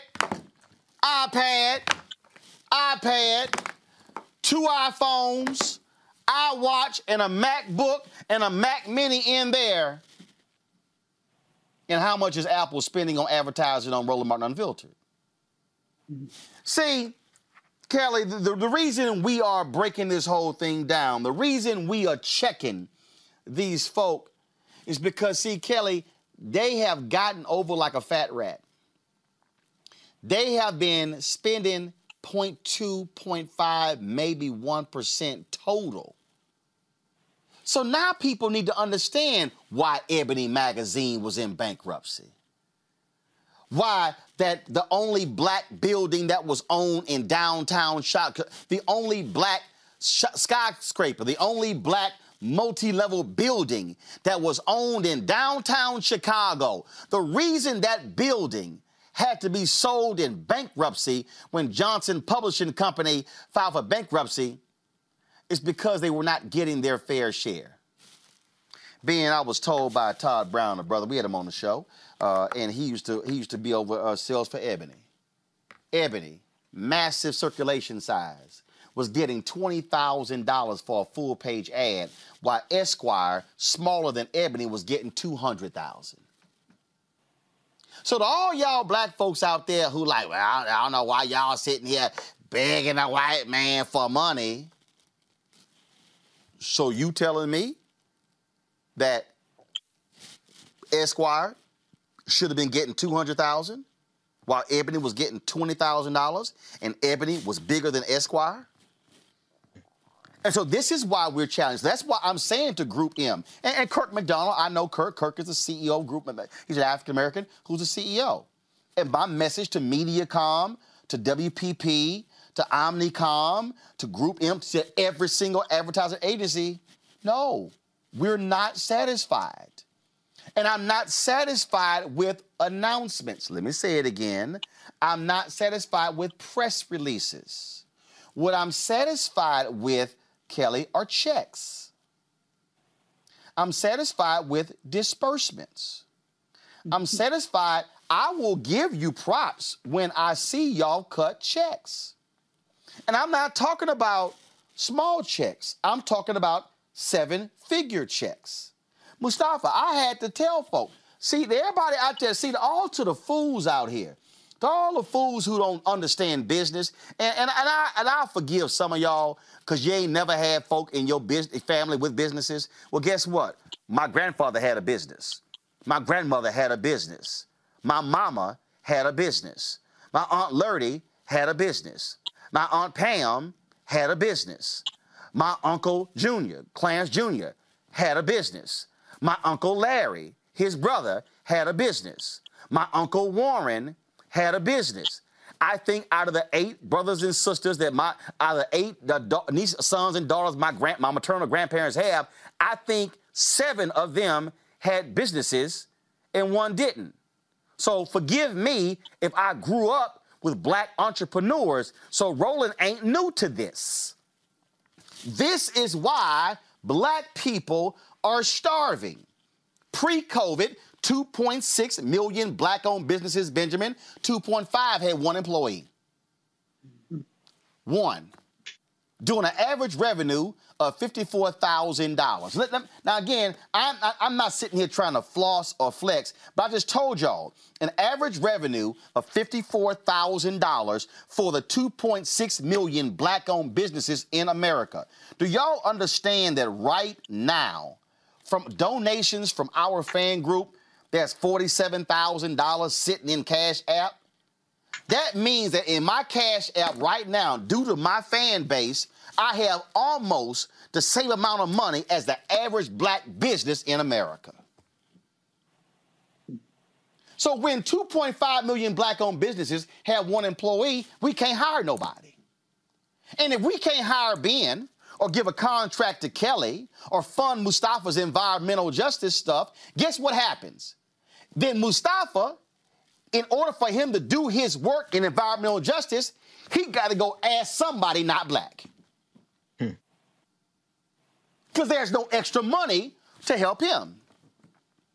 If we want to provide Kelly with a consulting contract, well, hell, if you average at $54,000, you can't do that because you barely eating.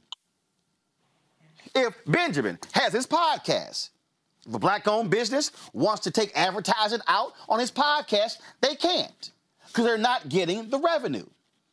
And so I need everybody who's watching to understand why we are putting this pressure on these ad agencies and the companies because they're not funding black people.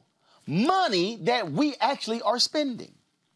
And so there's a group called Forrest Marsh, the Forrest Marsh Group. And the reason I'm going to call them out, because they control a lot of government contracts.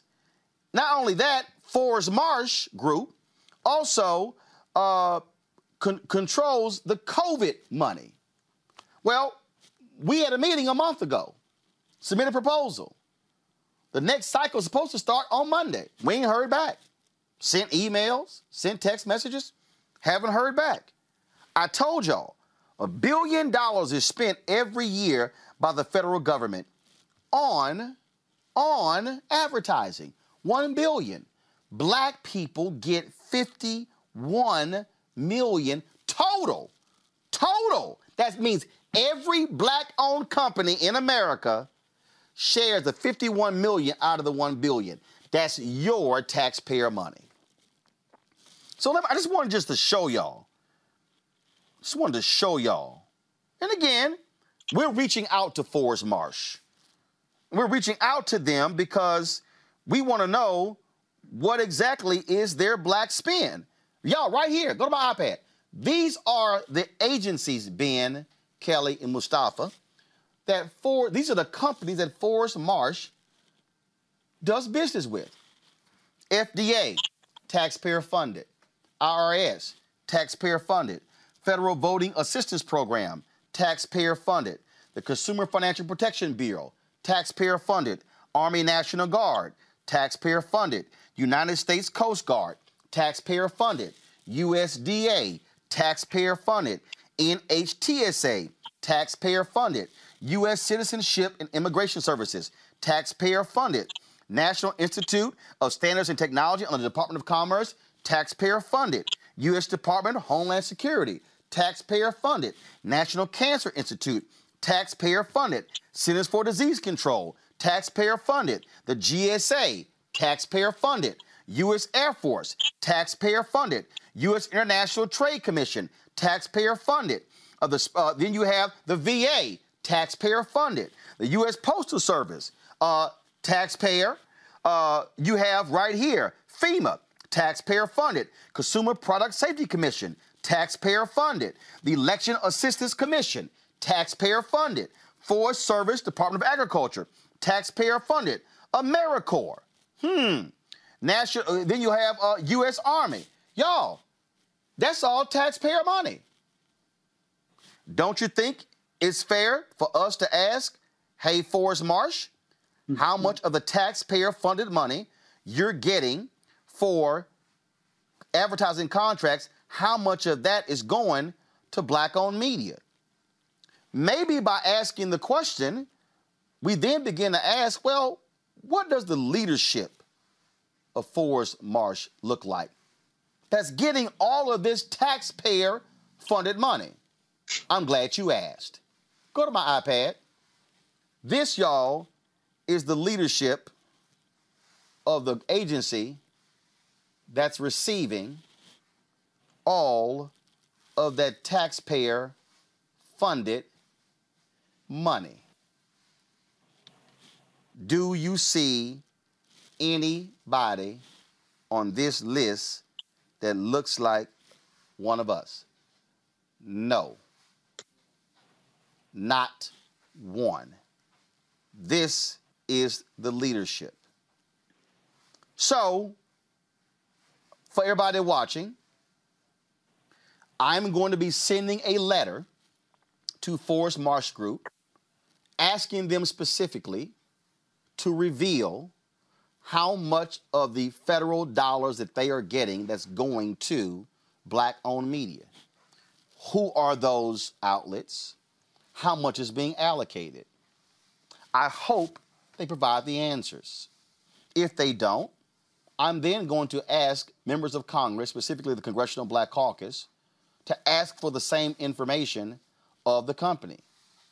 I believe that if an agency is receiving taxpayer-funded money, then we should know what's going to Black-owned media. What we need now, Ben, we need Black people to stop being scared. We need Black people to stop being afraid to demand our fair share. And we need Black people who watch our shows to back us up, because when we demand more of the ad dollars, that's how we're able to hire interns. That's how we're able to hire HBCU graduates. That's how we're able to hire and work with Black vendors. That's how we're able to build Black wealth, because we're getting our fair share, Ben. Roland, I think some of them would rather see us have to spin straw into gold, right? And work some kind of magic to produce this content that is rooted in our Black experience. I mean, one of the biggest things that we see is with these lack of dollars is that we don't get our stories told through our voices. We get them told through voices that may be Black, but they are, at the end of the day, they have to answer to white folks. And I know you've experienced this, but one of my craziest experiences was being told by people who claimed to be, on our side of the equation, that some of the stories we were covering were too Black. Right, literally pulled into the office and said, we don't know if we want to do that racial justice story. We're doing it too much. And those are the type of things that we have to fight with when we're fighting against, when we don't have the money to do it our way and to do it with Black-owned businesses. And so they expect us to make miracles. But at the end of the day, there's so much money that is just, slushing around in the advertising industry. And it's not coming to Black folks. This is business, Kelly, pure and simple. No, I thought you were going to say something else. You're absolutely right. I don't consider any time Black people, Black businesses ask for money from white entities, I don't consider that begging at all. I don't consider that even a type of assimilation. We are demanding our due. It is something to see when you have our consumerism versus their investment in us not being balanced. You see our dollars as green, but you see our needs and our plight as limited and Black. How is it that our Black money is all of a sudden green for you, but our needs are still remaining to be Black and othered? It is something that we have seen time and time again. It's not going to necessarily change anytime soon, but stories like this, coverage like what you do on your show regularly, Roland, is something that we really need to just educate ourselves on, because if you look at how we buy, our consumerism takes up much more than the 5% that they're giving out. They take up much more than the 2% that they're giving out. Yep. If all we're asking for is the balance, that should not be an issue, and yet it is. So that's definitely something that needs to be rectified with all of these companies, and it starts with stories like this. Yep. And it starts with us making the demands that are necessary in order to rectify these wrongs. Look, it ain't going to happen if we don't make the demands, Mustafa. It's always about accountability. If we don't hold people accountable, we don't hold ourselves accountable for how we utilize our dollars, and when we don't push back against folks who continually devalue us, then they're going to continue to do it. We know that there is a disinvestment that continues to happen in African-American businesses and in our communities. So you gotta change that paradigm, and that's why you gotta call folks out. I'm so glad that you're gonna reach out to the CBC if things don't actually materialize in a proper direction, because there has to be real accountability. I know federal dollars. I sat over top of many of them, and I also know that when it comes to contracting and subcontracting opportunities, that African-American businesses and Latinx businesses receive a tiny percentage. So the federal government has some responsibility here, along with those who sit in this corporate space, to change this paradigm. Absolutely. Folks, going to go to a quick break. We come back. We're going to talk to a couple of Winans about a new project they out, and also our Black business segment. You don't want to miss that on Roland Martin Unfiltered. Black women are fierce, brilliant, courageous, dope. Black women are making a difference, making history, and changing the world. I think about all of the Black women who have showed up to fight for justice. We are starting to finally accept all the skills and talents a woman can bring to the table. Urban One, thank you. This one is so special. Yo, what's up? This your boy Ice Cube. What's up? I'm Lance Gross, and you're watching Roland Martin Unfiltered.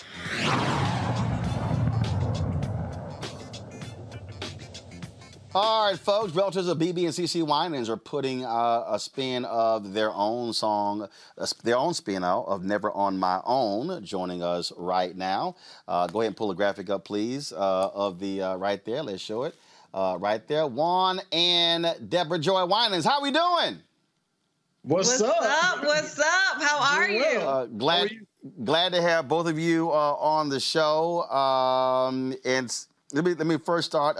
It's been a while since I've seen you, Deborah. Of course, not having Essence in all these events. We've all been locked away with COVID, but certainly glad to see you. So many folks, of course, know you from Greenleaf on OWN as well.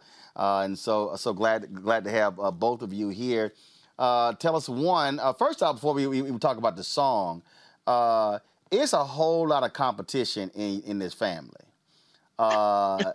So 5 years from us, Roland, you get competitive family vibes from us? Oh, come on now. You can't have that many people who sing, and I know there's lots of trash talking at family get-togethers.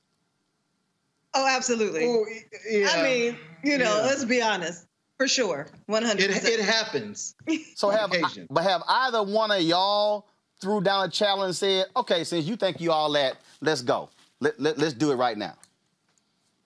No, it doesn't work that way. So that wouldn't be like the right approach. But if you're on stage in a moment and I have a microphone, this has happened, and I have a microphone and BeBe, whom I have so much admiration and respect for, has a microphone, I start to feel when he is challenging me. And whether I win or not, I can't go I mean, like, listen, you're not going to embarrass me up here. So that happens. Well, I don't think we stand up and say, hey, you right now, like it's a duel. We're not really doing that. That would be kind of cool. I don't know. Cause look, we all, it's just like, look, when I'm with the family and we debating with political topics, I'm going to put it on your ass. Well, no. Same here. If we're debating politics, I ain't talking about being on the stage. It could be at the crib. It could be in the car. It could be like, you want to go there? Let's go. It's not a question of do you want to go? It's one will hit a note, Uncle Marvin will hit a note, and then all of a sudden Juan is like, oh, I can do that, and I can add this on to it. And so it's just a whole... Yeah. See, I thought so. I know, Juan trying to be all cute and trying, we don't really, if it's on stage, we don't really, doggone well, that happened. Don't even front. It happens. You just got to be smart because you're like, everybody comes off smiling and nice. Cece included. I'm just going to give you a little nugget. Cece, she's one of the more competitive ones. I'll just leave that right there. Everybody comes off nice. They're smiling. We love Jesus. We do love Jesus. But the bottom line is there's some killer sharks in the water. And if you're not like handling yourself right, they gonna eat you up. Yeah, but see, Deborah, I think people get smiling wrong. Terrence Howard, we were at, I think, Alicia Keys' Black Ball, and he said, what I really love about you is when I'm watching you at debate and you start smiling. I said, no, let me explain to you what that means. If you see me starting to smile, what I'm really saying is I'm about to whoop your ass when you get done. Yes. 100%. That's what that means. Got you. Yeah, and I feel good about it. Yeah. So when I break out a smile in the middle of the debate, prepare for the tail of the hurricane that's about to get unleashed. It's checkmate. You got them exactly where you want them. Oh, yeah, absolutely. I'm sitting there going, when it's over. You know what's about to happen when you get finished with that last thought. Ooh. Yeah, that heat's coming. So, all right, so y'all, with this song here, why'd y'all pick this one? Well, it's a song. We grew up. We love Patti LaBelle, and Joy had the honor and privilege of singing with Patti, and we love Michael McDonald. We grew up listening to this song on my own, right? 1986, classic song. And so I wanted to flip it. I wanted to work with Joy since we did the Play Together, Born for This, and this was the perfect opportunity to do it with this song. I'm grateful to the original writers. They let us flip it and put our own little spin on it. So ours is called Never on My Own. And it just talks about God loves us. He never leaves us. That's a relationship. And for Joy and I've always had her back. She's always had my back. And it's been one of the best feelings and so reassuring as we move through life, navigating Hollywood for her, entertainment. We always know I have her, she has me. We're never on our own. Absolutely. And I think that just this time that we're living in, Roland, I think it's important to kind of reassure people that, yes, we've been in a pandemic. Yes, we've been in a quarantine. Yes, we've had to be alone. Yeah. But don't forget, you are never, never, never on your own. Yeah, absolutely. Absolutely. And so when is the single drop? This Friday, May 14th. All digital platforms, Apple Music, wherever you get your songs, check it out.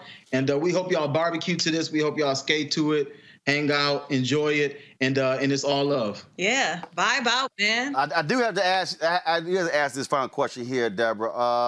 The final, really the final season and a half of Greenleaf. What the hell is wrong with you? Because I mean, I was sitting here going, she want her ass whooped. She just like in The Godfather, what did Michael say? Fredo, never go against the family.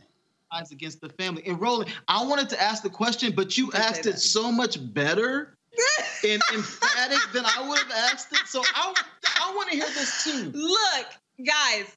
Charity just went through a lot of things, but by the end, she came out on the other side.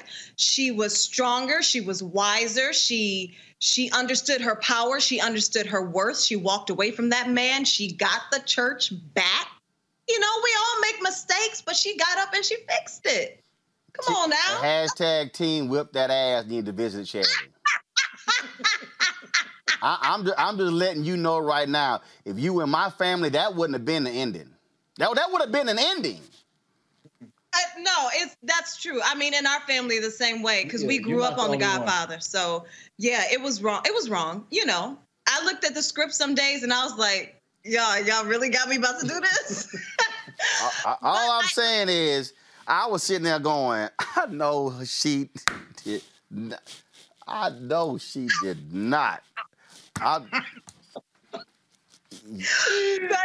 it was juicy. It was interesting. Hey, I had call me and cuss me out about this. I'm like, y'all, we have got, you known Joy since she was 6. You got to be able to separate joy from charity, but it's a struggle for people. It's a struggle. Yeah, some people who don't know me just in public will grab me and say, "What were you thinking?" Yeah, and you lucky COVID dropped. That way you escape getting cussed out by a lot of people in public. Yeah. Being locked up in the crib helped you. Thank God for the pandemic so I can keep my life. Yeah, now there's some separation between the show ending and now us reopening. So, folks, the single drops on Friday. Go ahead and show it again, please. Juan and Deborah Joy Winans. The song is Never on My Own. Folks, I'm glad to have both of y'all here. Tell Marvin I said what's up. Let me tell BB I said what's up. CC, and it was funny. I did a deal down at, was it Bethune? Where was I at? Was it Bethune-Cookman? I think it was Bethune-Cookman. And they just asked us to speak. They asked us to speak. And so I think Marvin came after. He came after I did. And so it was like the last second. I'm sitting there going like, y'all ain't paying me to speak. So, and so I spoke, and I talked about with some scripture I talked about. And I told a story. And so then when it sat down, Marvin gonna ask me, what scripture was that? I was like, man, I gave him some number. And he said, that number don't exist. I was like, well, what I said is in the Bible. I said, so look, it's in there, so you can go find it. I said, first of all, dude, I was born and raised Catholic, so it wasn't like we read the Bible. I said, so I ain't got all them numbers memorized like you got the numbers memorized. I said, but guess what? It worked. It worked. He said it worked. That's what matters. It worked. Somebody. Hey, Roland, did you tear the house down? Oh, come on now. I'm like, no, come on. And then later, I spoke somewhere else, and he actually came. It was some pastoral anniversary. Oh, just destroyed it. I was like, see, we ain't got to memorize them numbers in all them books. But trust me, when you know the word, you know it. The word. If I had a B3 rolling, I would tune you up right now. I didn't have to let him know. He gonna ask me to specify what. Man, I don't know what the number was. This ain't what I do. But did you get the word? Right. See, knowing the numbers ain't what I do, but speaking is what I do. I just had to go ahead and let them know that. So, yeah. I'm so glad you did. Yeah. I was like, man, I don't know. It was Samuel something. I'm like, I don't know, like 958. I don't know what. That just actually happened. I was like, man, I don't know. Asking me all them specific questions. I just know the story.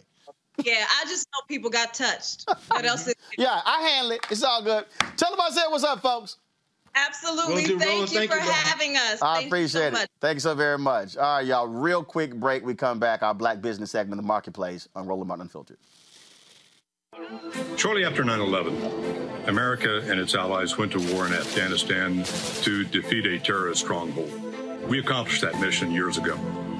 Trillions of dollars lost, over 2,000 Americans dead, countless Afghans dead. It's time to get out. Many presidents have tried to end the war in Afghanistan, but President Biden is actually going to do it.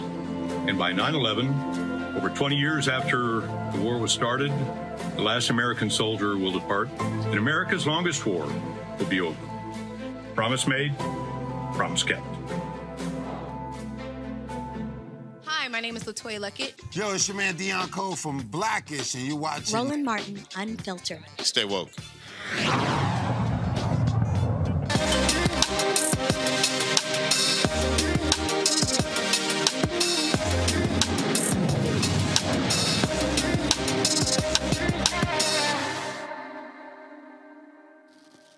All right, folks, time for our Marketplace segment where we feature Black-owned businesses. And, of course, I still have my panel here, Kelly, Mustafa, and Ben. They're going to get to ask our owner questions. Melvin Johnson is the owner of Stitch Services. Melvin, glad to have you. Melvin, what is Stitch Services?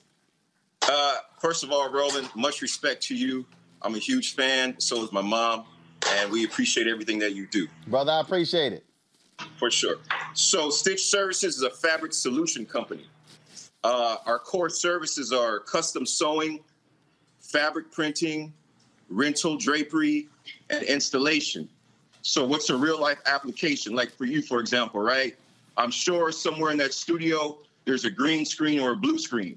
Well, we make those for custom, and we have a standard size available for rental. Really? Green screens? Yes, sir. Now, see, this is what I'm talking about. Henry, give me a $5. This is what I'm talking about when I was talking about that previous segment there, Ben, Mustafa, and Kelly, when I was talking about how you see things a little bit differently. We're moving this, y'all, and I'm not joking, y'all. And I had no idea that Jackie had booked Melvin what their business was. We're moving into a new office space. We'll be there in July, and we're going to actually have in there another space for a green screen. And we're going to need to be. It's going to be a much larger green that can be pulled over and across. And so what you're talking about is, so I had no idea a black-owned drape company. Yes, sir. It doesn't stop there, Roland. So, like, let's keep using you for example. I'm sure somewhere in that studio of yours, there's a black drape or a few black drapes that hide things and mask things. Yep. Just like this cashmere drape that's behind me. So we rent this in all different colors and all different sizes, and we do custom. Okay. We also do dye sublimation fabric printing. So using you, for example, there may be a photo op somewhere in your studio where you take pictures with your guests that say Roland Martin on it, unfiltered. So we print that. And so, and also for your people who are like the grips, what we call them, we keep Duvetine, which is a commonly used fabric that everybody in our industry uses. So we service the TV and film industry. We also service the event industry. Everything that I just said easily transfers over to the event industry. You're having a movie premiere, you need drapes, you need printing, you need our installation team to set it up. You may need something custom. That easily transfers over to the trade show space. You go to those trade shows, 90% of those trade show booths are made out of fabric, printed fabric. We help people out in that space. So we cover the TV, film, event, hospitality, trade show space, all the spaces that were heavily impacted by COVID, but we're still here. See, Ben, this is why we created this segment. I get a lot of people. I get a lot of people. They like, man, you need to have Claude Anderson on the show. I said, y'all, I'm gonna actually have business owners on. I ain't got a problem with Claude Anderson, but let's put on actual business owners so folk to know about these various businesses. Ben, you got a question? Yeah. So not so much a question, but first, congratulations on everything that you've done. If I were to pull a question out of this, it would be like, how have you thrived in COVID despite all the things that have been happening around the world? Straight up, we got into the mask hustle like everybody else. And we were just cranking it out. Like I think what set us apart is that we really did the research, because honestly, no one knew how to make a mask, how to make it the right way. I mean, the masks that we have now compared to the masks we had when we first started are totally different. So I really went online and started researching what makes a quality mask, considering we're only using fabric. And then to find out that, no, you can make a real quality mask out of fabric. You just gotta have the right amount of layers, the right amount of material. And so the mask kept us alive. But then I also pivoted in the sense of working with the event planners that we service. I started renting out our building because they pivoted as well. And so they were they needed a space for fulfillment for their baskets. And so I let them use our building for fulfillment. So between renting out the building, sewing crazy projects that landed on our plate, and making masks, taking advantage of all the government loans and grants, everything that we took that was available, we took advantage of it. Kelly. So I'm on your website right now, and it is quite impressive. Like, this is really interesting to look at. I'm seeing that you also do installation and rentals, as you mentioned. Now, is this just for your local area in California? How would someone be able to contact you for services, let's just say on the East Coast? Is that even possible for you? Are you scaled to that extent? Absolutely. We go where your budget allows. So our installation team will hop on a plane and we will fly to New York. We've done it before. Las Vegas, we've done it before. Florida, we've done it before. Things need to be shipped. Well, that's what UPS and FedEx are for. Or Old Dominion, we will ship it out. So yes, we are able to service the East Coast and the South as well. Mustafa?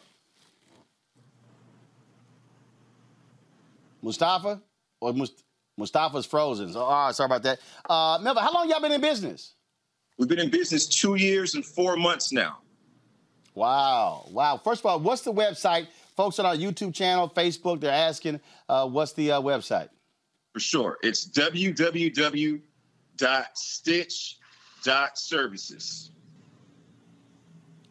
.stitch.services. www.stitch.services. Yes, sir. You can follow us on Instagram at stitch.services. I'm trying to think what else we got. We got the Instagram. We got the website. You on Facebook, Twitter? No, not on Facebook or on Twitter. I guess we need to get on that. You got look. You got to get on Facebook because first of all, especially all these churches out here looking to do business as well, and so yeah, that's what it. Look, older folk are gonna be on Facebook, younger folk gonna be on Instagram. Look, we on all of them, so we getting everybody. We getting young, old, middle. It don't even matter. That's what we're doing. You guys, you're right. You're right. I appreciate that. That's game. Absolutely. Well, look, man. Look, one of the things that we do with this show. We do support Black-owned businesses. Our lights in here is a brother who was his company here in D.C. This desk that was built, our back set that was installed, Black-owned companies. And so as we're moving into our new location, we absolutely are going to be needing that green screen that we're talking about. So we'll certainly be reaching out to you. Hey, Roland, we got you. And look, man, keep pushing, man. You're doing a great job. I appreciate it, Melvin. Thank you so very much. Tell your mother I said hello. I will. Thank you. All right. Thanks a lot. See, folks, this is why we created. This is why Roland Martin Unfiltered was created. Y'all can sit here and listen to all these so-called new black media people, but they full of crap, okay? Bottom line is we are about advancing the interests of African Americans. We're about showing the profiles of these folks. That's why we created this segment. That's why we're doing what we're doing. And so we want you to support us in what we do, joining our Bring the Funk fan club. Every dollar you give to this show, guess what? Allows for us to be able to hire brothers like that to do work. Allow us to be able to hire black vendors to also do work. That's why we do it. Support us at Cash App, $RM Unfiltered, PayPal.me/R Martin Unfiltered, Venmo.com/RM Unfiltered, and Zelle is Roland@RolandSMartin.com. Also, Roland@RolandMartinUnfiltered.com. Folks, thank you so very much.